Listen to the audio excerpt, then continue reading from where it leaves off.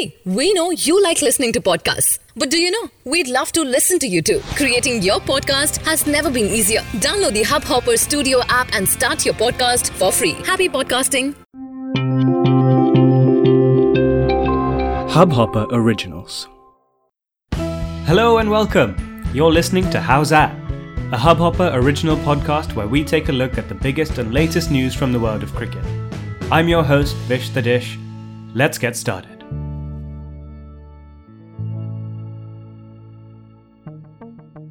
There's been loads of cricketing action to talk about outside Australia in the past couple of weeks, with Sri Lanka and Pakistan both touring New Zealand and South Africa respectively.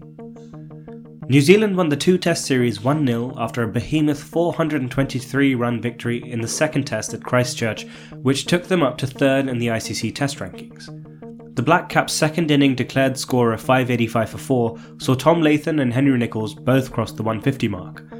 Sri Lanka's batsmen were no match for the New Zealand bowlers in the second inning, who needed only 14 deliveries at the beginning of the final day to see off the tourists. Both teams then looked ahead to a 3-match ODI series, which again proved too much for Sri Lanka, who slumped to a 3-0 defeat to a New Zealand side that batted first in all 3 matches and put over 300 runs on the board in all 3 matches. A century from Guptill to take him past Brendan McCullum in the New Zealand ODI run chart, and a superb all-round performance from Neesham highlighted the first win, while in the second, Thisara Pereira's solo but magnificent 140 wasn't enough to turn the tides.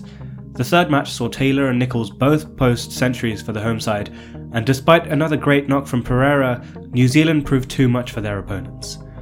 The one-days were a crucial litmus test for both teams as they prepared their run to the World Cup later this year in England. New Zealand will undoubtedly come out with their heads held high after these overpowering performances and will be relishing their ODI and T20 series against India, the first of which starts at the end of January. South Africa needed only 3 days to take a 1-0 lead in their 3-test series against Pakistan, with Dale Steyn taking all the headlines after taking his 422nd wicket and becoming the number 1 South African test wicket taker in history, overtaking the legendary Shaun Pollock.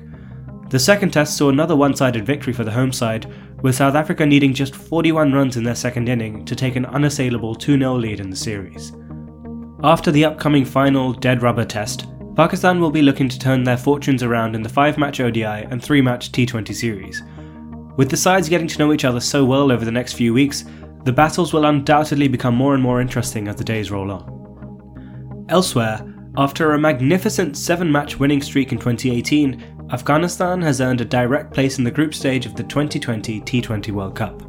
By securing their 8th place ranking, they forced Sri Lanka into the opening round of the tournament, where they'll need to qualify for the Super 12s and where they're joined by 3 other full members of the ICC, Bangladesh, Zimbabwe and Ireland. And finally, the ICC has released its list of award winners from the women's game in 2018, with India's Smriti Mandhana taking home top billing, winning both the Cricketer of the Year and ODI Player of the Year awards. The 22-year-old earned these accolades after scoring 669 runs to top the rankings in ODIs and coming third in the T20 format with 622 runs. Australia's Alyssa Healy took home the T20 Player of the Award, while Sophie Eccleston was awarded Emerging Player of the Year in 2018 after a breakthrough year for England. With the Big Bash League and Ranji Trophy underway and the Bangladesh Premier League on the horizon, not to mention the upcoming iteration of the IPL and then, of course, the World Cup this summer, there's plenty of cricket to be consumed in the coming months. We'll keep you up to date with everything, so make sure you subscribe to this podcast on Hubhopper to keep in touch with the world of cricket. Thanks for listening, guys. Catch you next time. I hope you enjoyed this Hubhopper original podcast.